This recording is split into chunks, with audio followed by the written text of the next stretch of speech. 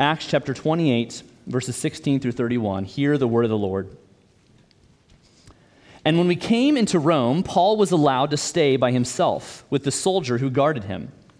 After 3 days, he called together the local leaders of the Jews, and when they had gathered, he said to them, "Brothers, though I had done nothing against our people or the customs of our fathers, yet I was delivered as a prisoner from Jerusalem into the hands of the Romans. When they had examined me, they wished to set me at liberty because there was no reason for the death penalty in my case. But because the Jews objected, I was compelled to appeal to Caesar, though I had no charge to bring against my nation. For this reason, therefore, I have asked to see you and speak with you, since it is because of the hope of Israel that I am wearing this chain." And they said to him, "We have received no letters from Judea about you, and none of the brothers coming here has reported or spoken any evil about you. But we desire to hear from you what your views are, for with regard to this sect, we know that everywhere it is spoken against." When they had appointed a day for him, they came to him at his lodging in greater numbers. And from morning till evening he expounded to them, testifying to the kingdom of God and trying to convince them about Jesus, both from the law of Moses and from the prophets. And some were convinced by what he said, but others disbelieved. And disagreeing among themselves, they departed after Paul had made one statement. "The Holy Spirit was right in saying to your fathers through Isaiah the prophet, 'Go to this people and say, you will indeed hear but never understand. You will indeed see but never perceive, for this people's heart has grown dull, and with their ears they can barely hear, and their eyes they have closed, lest they should see with their eyes and hear with their ears and understand with their heart and turn, and I would heal them. Therefore let it be known to you that this salvation of God has been sent to the Gentiles. They will listen.' And he, Paul, lived there 2 whole years at his own expense and welcomed all who came to him, proclaiming the kingdom of God and teaching about the Lord Jesus Christ with all boldness and without hindrance." This is the word of the Lord. You may be seated. Well, good morning. Yeah, I'm Jonathan. It's a privilege to be with you. And if some of you don't recognize me, I did get a haircut. I want to dispel the rumors. I did not lose a bet. Rather, I was preached last time, and a congregant emailed me and said, "Hey, I'm worried that you're going down some rabbit trails that might lead to false doctrine." So I got a haircut in the hopes of removing all sense of heresy. That was my goal. That was a bad one. Reed told me not to use that joke, and he was probably right. No, in all honesty, with my haircut, it was just a random thing. It was a whim. It's a hairstyle I'd had before, and I was tired of my hair and just thought I'd give it a try. So that was just a complete random story. And it kind of reminds me of, you start something that seems like a great idea, it doesn't always end well. And there's some other things, maybe to pull the attention away from me, other things that did not end well. And there's actually a museum in Sweden where a gentleman collects things that didn't end so well, and I'd love to look at a couple of these. Here's the first one.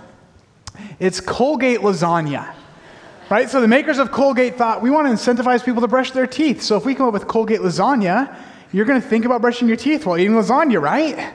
Rather, you have that thought of toothpaste while eating it, and it just loses all flavor. It didn't go well, right? Yeah. Okay, here's another one I really like. Legendary Harley-Davidson cologne, right? If you want to smell like you ride a motorcycle, which I do, so it's, there's some incentive there, but it's like you can smell like leather and gasoline and sweat. Like, here it is. A gentleman in the first service came up and told me it's still available on eBay for $47.99. Okay, so if you're interested, there it is for you. Or this one's my favorite. This is a mask you wear to help rejuvenate your face.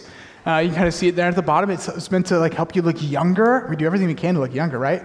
Even with this next slide, sending electric impulses through shocking your face, right? Not a great idea. Didn't go over well, right? Not a great ending. That one's my favorite. I bring up these not great endings because if you've been with us for a while, we're in the book of Acts, which is actually combined with the book of Luke. So Luke and Acts, one story leading up to this great ending. And as we come to this ending, doesn't it just feel a little anticlimactic? I mean, Reed just read it for us, and I'm not blaming him. It's what the text was going on, but it's kind of like, wow, that's the end of the story? It's like you're running this marathon, and you're about to cross the finish line, and let me stop and tie my shoe. Really? You're going to stop right there? What happens to Paul? What's the end of the story? What goes on with the church? don't you want to know just a little bit? I can't help but feel like the ending of Acts is it leaves me wanting more. But I think that the author is actually doing that intentionally. I think it serves a purpose. And so I'd love to dive into what that purpose is and try and examine that this morning. Before we do, would you pray with me? Father, I thank you for your word. Lord, I ask that your Spirit would be at work through the word of God and that you would soften our hearts to be able to hear from you. May it be your words and not my own. Amen. Well, again, we're in the book of Acts. This is our last sermon on this series. No applause necessary for being done. We've been here since January, working our way through. And what we've really found is that this is the work and ministry of Jesus Christ, the story of Jesus, and that how his story and how his work does not end, but it continues on through the church.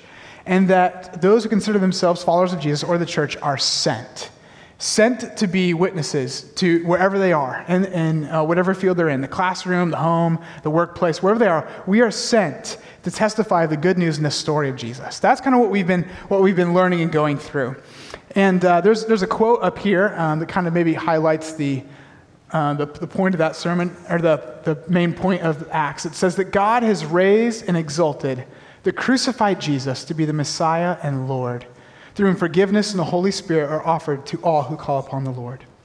So there's kind of the theme of what we're doing in the book of Acts. We're reaching the end. We're looking at that. And maybe the question kind of comes up on, okay, so being sent, what would that look like for us? Like, how are we sent? Or how are we supposed to live that out? And I think there's 3 ways that our text in the book of Acts ends this morning that helps us as we think through that. If we're called to be sent, how do we do that? What does it look like? So 3 things. The first one is, those who are sent know the story. Those who are sent know the story. So read for us at the beginning. Kind of Paul has been working on this journey. The latter half of the book of Acts has been studying the life of the Apostle Paul and his journey to help fulfill the great commission given by Jesus. That the churches the disciples are to be witnesses in Jerusalem, Judea, Samaria, and to the ends of the earth. And our text starts off where Paul has finally made it to Rome. And Rome is very important here because it's symbolic. We've seen that the word of God has gone forth in Jerusalem, Judea, and Samaria, and Rome is symbolic of reaching the ends of the earth. It's kind of the end of all that they knew. Rome encompassed it all. So Paul has made it, and he's been through shipwreck and heartache and a lot of toil and persecution and snake bites, but he's here, and he's at Rome, showing that the word is being fulfilled. And he gets here, and he meets with his Jewish brothers, and he says, look, I'm not a criminal. I am here because of the hope of Israel. I'm here to tell you about the story of Scripture. That's why I'm here. It's important for him to know. That's verses 16 through 22. And then we get into verse 23, and I'd love to read it again. It says, and when they had appointed a day for him, they came to him at his lodging in great numbers. From morning till evening, he expounded to them, testifying to the kingdom of God, trying to convince them about Jesus, both from the law of Moses and from the prophets. You see what we see here from Paul? He's finally made it to Rome, and he is adamant about sharing the story with these Jewish believers. And it's almost like maybe some of you have thrown a party before, had people over to your house, like the work that goes into it. That's kind of what Paul has going on. He gets there, he meets with people, they plan a date that works for everyone, he sends out the invitations, orders the food, prepares the food, cleans the house, a miracle for most of us, but he gets it clean, and then he has them over. And his goal in having these brothers and sisters over is to be able to share with him the story, share with them what is the good news of Jesus. And as we go into it, it says he was with them from morning until evening. And I love this picture because it's all day spent with them, right? Probably had breakfast sandwiches and maybe needed to take breaks and grab granola bars, but all day they're there having a conversation, looking at Scripture. And Paul does something. He testifies to them of the kingdom of God and tries to convince them about Jesus. Those are 2 important parts. Kingdom of God, that's, when we say that, we mean God's rule and reign here on earth. And what we know from the story of Jesus is that Jesus comes to start that rule and reign, and that Jesus will one day return to restore all things the way they're supposed to be. But that reign has begun. And it's what the Jewish people have been waiting for all along. And Paul is making the argument that Jesus is that fulfillment. And here's my favorite part.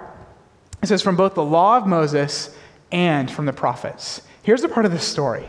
Law of Moses, first 5 books of the Bible, Genesis, Exodus, Leviticus, Numbers, Deuteronomy. That's what is meant by the law. And then the prophets, that's meant the history and the prophets who spoke in during the history of Israel. So what Paul is doing is he's actually spending all day with these people in fellowship, having meals, talking to them from the Old Testament scriptures, their scriptures, the Jewish scriptures, and showing them how all of the scripture points to and leads to Jesus. And I can imagine him sitting there going, okay, God created us for a relationship with him. That relationship has been broken by the fall. Adam messed up, but there is a new and better Adam in Jesus. And then God established a covenant with Abraham, Isaac, and Jacob, but that covenant, they failed. Jesus establishes a new covenant with you. Moses brought the law, but the law, no one was able to keep the law. Jesus fulfills the law. And there were kings who let you down and led you astray. Jesus is the ultimate king. There were priests who didn't do their work. Jesus is the ultimate high priest. There were prophets who didn't do their job. Jesus is God's best prophet. Right? All throughout Scripture, walking them through the story of Scripture, step by step, showing how all points to Jesus. I love it. And I bring that up, and it's, okay, well, I could see why Paul's doing that. He's trying to help the Jewish believers understand Jesus is the Messiah. What's that mean about us? Like, why should I care about that moment? And I think that the similar application to what Paul is doing is very important for us, and it's showing us that we, those who are sent, also must know the story. We also must be able to walk through and be able to point to how the Scripture points to Jesus. So let me give 2 ways for us to know the story. First is from the example of Paul. Practice hospitality. Practice hospitality. You see what Paul does? He invites them over. He spends all day with them. They share meals together. They're in relationship together. And that's the key component. Reed touched on it last week. Hospitality, we've got to be able to both give and receive hospitality. But the reason hospitality is so important, it's about relationships, right? It's about relationships. As we are sent, as you go and you're with your coworkers, as you're with your classmates, as you interact with your families, whatever it is you are, relationship is that first step. Starting that relationship, building that relationship with them, being able to know their story, and then being able to share with them your story and how we fit into God's story, the story of Jesus, the story. That's what's going on with the hospitality. It's about relationships with others. So maybe consider, as you're thinking through, what does it look like for you to live as sent? It's about hospitality with your coworkers, your classmates, and your family, even the in-laws, right? It's relationship with all. And then I also want to point out the second thing that I see Paul doing here, and that is he knows the Bible. I think that we also need to know our Bible, right? He's able to walk through the whole text, and he's able to point to and convince them with Scripture how it's leading to Jesus, and we need to be able to do the same. But here's my fear. My fear is that we've been so ingrained and so taught on getting the verse of the day or reading about Scripture from some cute t-shirt or some sign that goes on the house. And don't get me wrong, those things aren't bad, they're good, and I believe the Holy Spirit works through the Word of God and totally inspires and teaches us. Absolutely, amen. But that's not how the Bible was meant to be read. The Bible was written by individual authors, inspired by the Holy Spirit, and each of these authors writes a book, and that book is meant to be read in its entirety and read in context. And it's an ancient book, written thousands of years ago, which might not mean that we can imply our modern thoughts of how to interpret it. We have to understand how the original audience would have understood it. What I'm trying to get at is there's some work that has to go into knowing your Bible.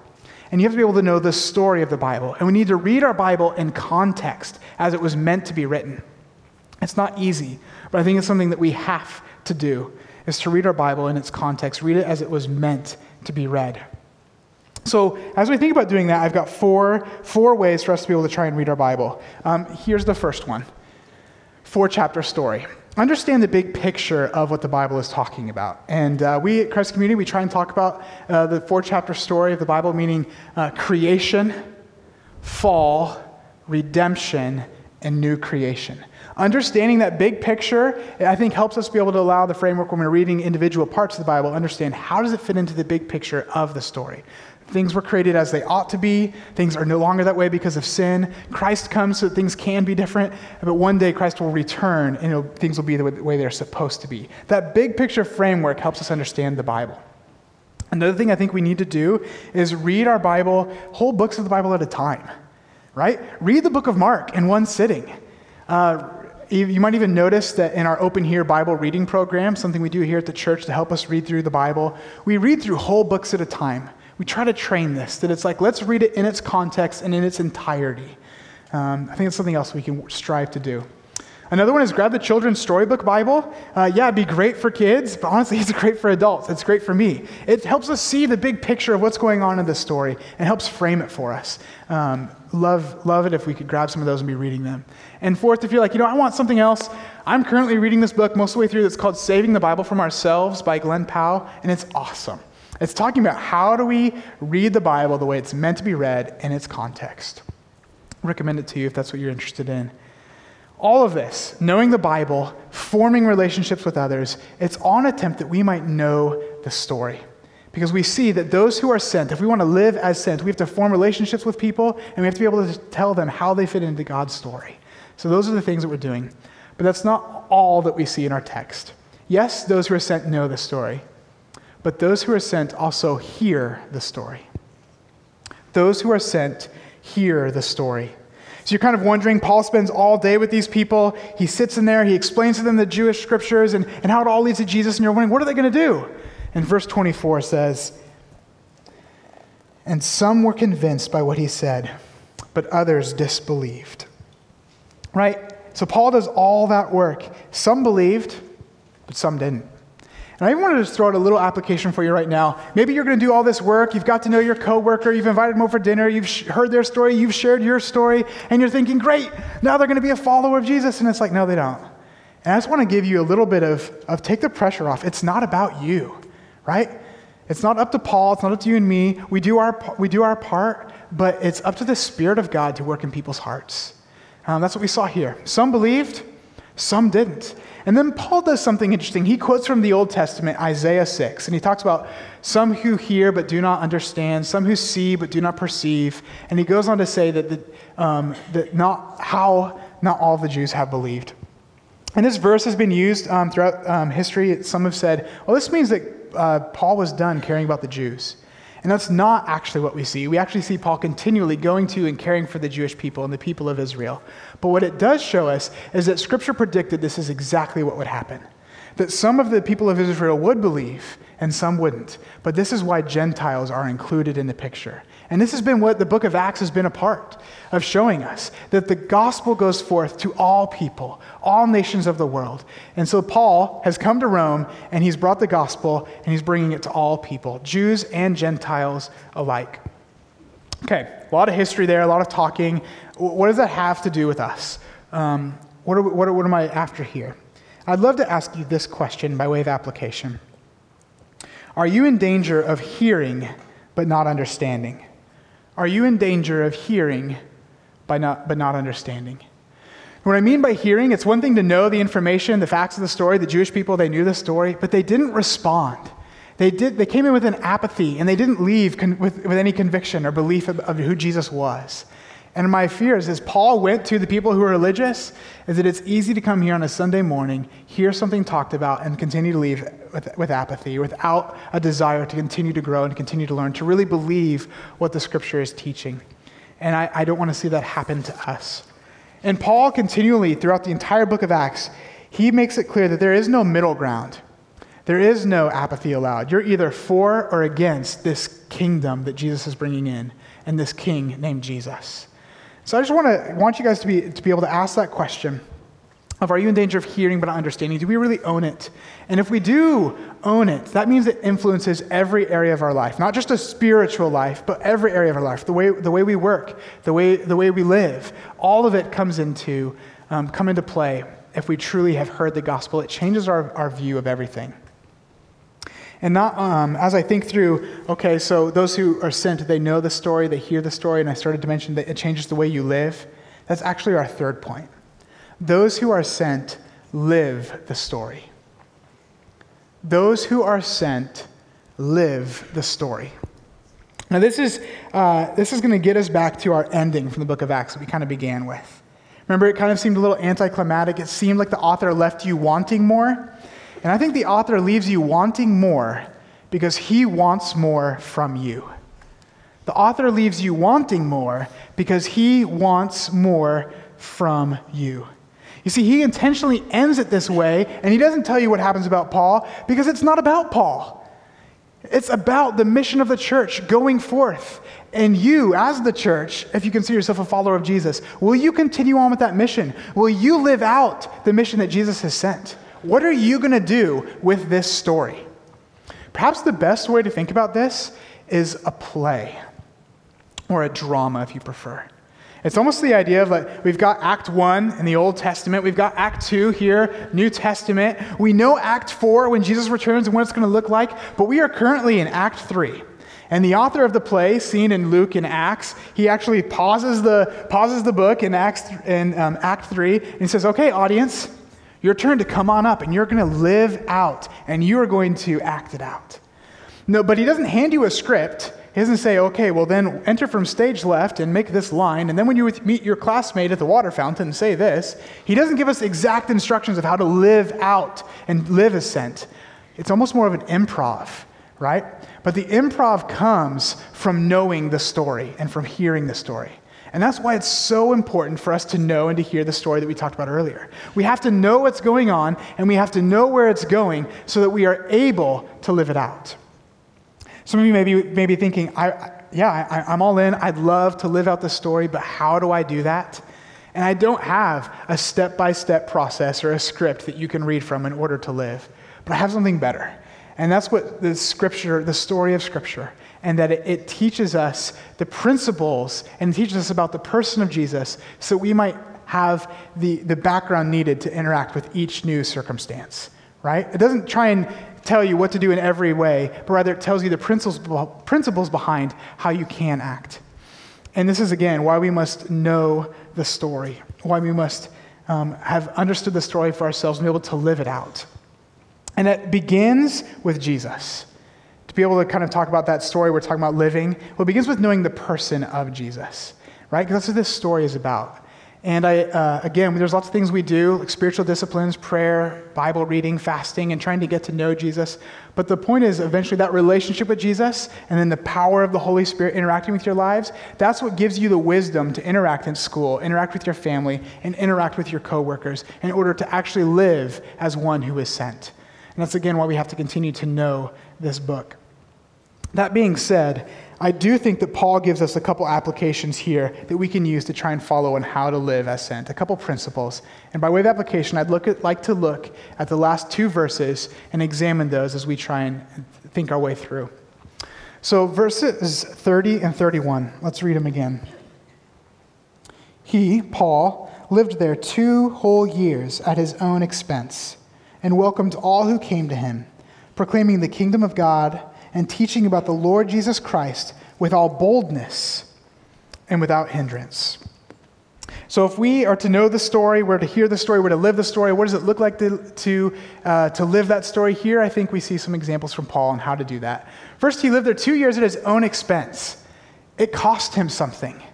It was important to him. It was a priority, but it had a cost. And I think that's something that we also need to realize, that living as one who is sent has a cost to it. Yes, financial, but also with our time, our talent, our treasures, they're all involved in living this story. Furthermore, it says he welcomed all who came. There's the hospitality again. I think we continue to see that it's about relationships. It's about knowing those around you and helping them see how they fit into that story. So there we have that. But we also see all who came to him. This was important that it went to all people. Hospitality and the gospel, the good news, goes to all people. That was one of the struggles that the Jewish people had, and that when Paul was speaking here in the earlier verses, is they didn't like the idea that the gospel went forth to the Gentiles. They struggled with that. And even by thinking through it for ourselves, I'd like to think through, who are the people who I struggle to show hospitality to? Right? It's easy for me to show hospitality to the people who look and act and think the way I do, but what about those who think and act differently or who look differently? And maybe a challenge for us this morning is to think through, who do I have trouble showing hospitality to be able to share this story with? Is it maybe because of their political affiliation as Democrat or Republican? Or maybe is it because of their skin color or their race or their ethnicity? Or maybe their social status? right? Who are the people who we would struggle to show hospitality to? Because what we see in the Gospel of Acts and throughout the story of Scripture is that the good news of Jesus is sent to all people. And at the foot of the cross, we are all equal. There is no partiality for who the gospel goes to. Maybe a healthy reminder for us. So we see he lived at his own expense. He welcomed all that came to him. He proclaimed the kingdom of God. And again, this kingdom of God, it's the good news about what the kingdom is doing. It's the thought that our work now matters to help restore all things to Christ. And it's also about the allegiance owed to this king named Jesus.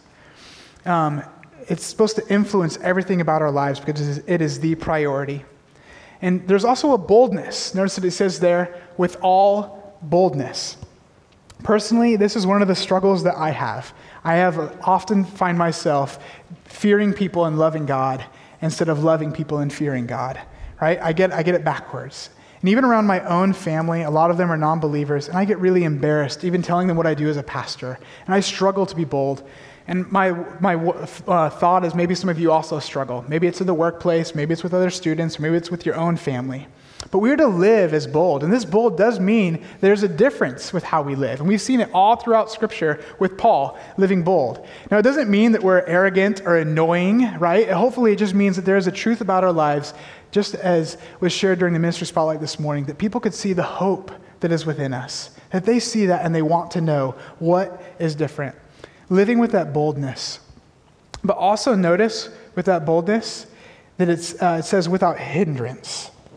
And this is interesting to me. I love the irony of Scripture. There's a lot of irony in Luke that as he writes, things like the poor are made rich and the blind are able to see, and there's all throughout his story.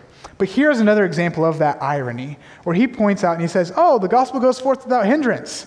But if you remember what Paul's doing, he's currently under house arrest, right? Like that doesn't exactly seem like he's living without hindrance. But the author's pointing out, it's not about Paul again. Paul is physically hindered, but the gospel is not hindered. It doesn't matter what is thrown at this story going forth. The gospel, through the power of the Holy Spirit, continues to go forth to all people. The mission of God, it cannot be stopped. That's what we're seeing. And I'd love to maybe point out for some of us, I think sometimes we can look at the circumstances of our lives and say, wow, I'm being hindered from being able to do this. And it's like, well, you might be being hindered, but is the gospel being hindered? Right? So sometimes we think through our own hindrances rather than seeing the big picture in this story of how the mission continues to go forth and what does a hindrance actually look like. And I think finally, the piece that we see as we're trying to live as being sent is, again, knowing that full story and knowing the ending, right? The mission of God that began in the work of God through Jesus Christ is continuing through the actions and deeds of the apostles and the church through the power of the Holy Spirit. The same power that the Holy Spirit used to raise Jesus from the dead is alive and at work in you and I to be able to bring forth this mission. And God will see this mission through. It will be mission accomplished. God wins at the end, and we get to join and be a part of that. And that should give us a hope and an encouragement to keep on and to keep going. Yeah, Paul is left here in prison, and later we find out that Paul eventually dies and is executed by Rome, but that's not the end of the story. The story is that the church, just like that drama, is meant to carry out and live the story and live the mission. And if you consider yourself a follower of Jesus today, if you consider yourself one who is sent, then it's our role to continue to live this story out, again, wherever we are, in our work, in our homes, in our schools, wherever it might be. That is what we are called to do, is to live as being sent. And I want to end with that thought of knowing the story, hearing the story, and living the story by saying that for some of you that you might come here and not be a follower of Jesus, and we're glad you're here, but I'd love to talk to you further about this, and I'd love to have you think about where your life is in the story. And the claims of Jesus, because again, there is no middle ground. There is only allegiance to be given or rejection given to Jesus. And I'd just challenge you to wrestle with, who is Jesus? And for those of you who are a part of our family, I'd love to be able to say it is our job, Acts is continuing to push us and challenge us to continue to live that way and to live as being sent. So as we head out, I want to share our benediction, our good word for the road. I invite you to stand to hear these words from Luke himself, from the end of his gospel. Remember, he wrote the Gospel of Luke and the book of Acts together, and we see at the end of the gospel, Christ declaring this over his disciples, which is the same word we should hear as the sent ones called into the places God is sending us. So hear these words. Thus it is written that the Christ should suffer and on the third day rise from the dead, and that repentance and forgiveness of sins should be proclaimed in his name to all nations, beginning from Jerusalem. You are witnesses of these things, and behold, I am sending the promise of my Father upon you. In light of that truth, let us go into all the places God has called us as his sent ones. Amen. Have a great week.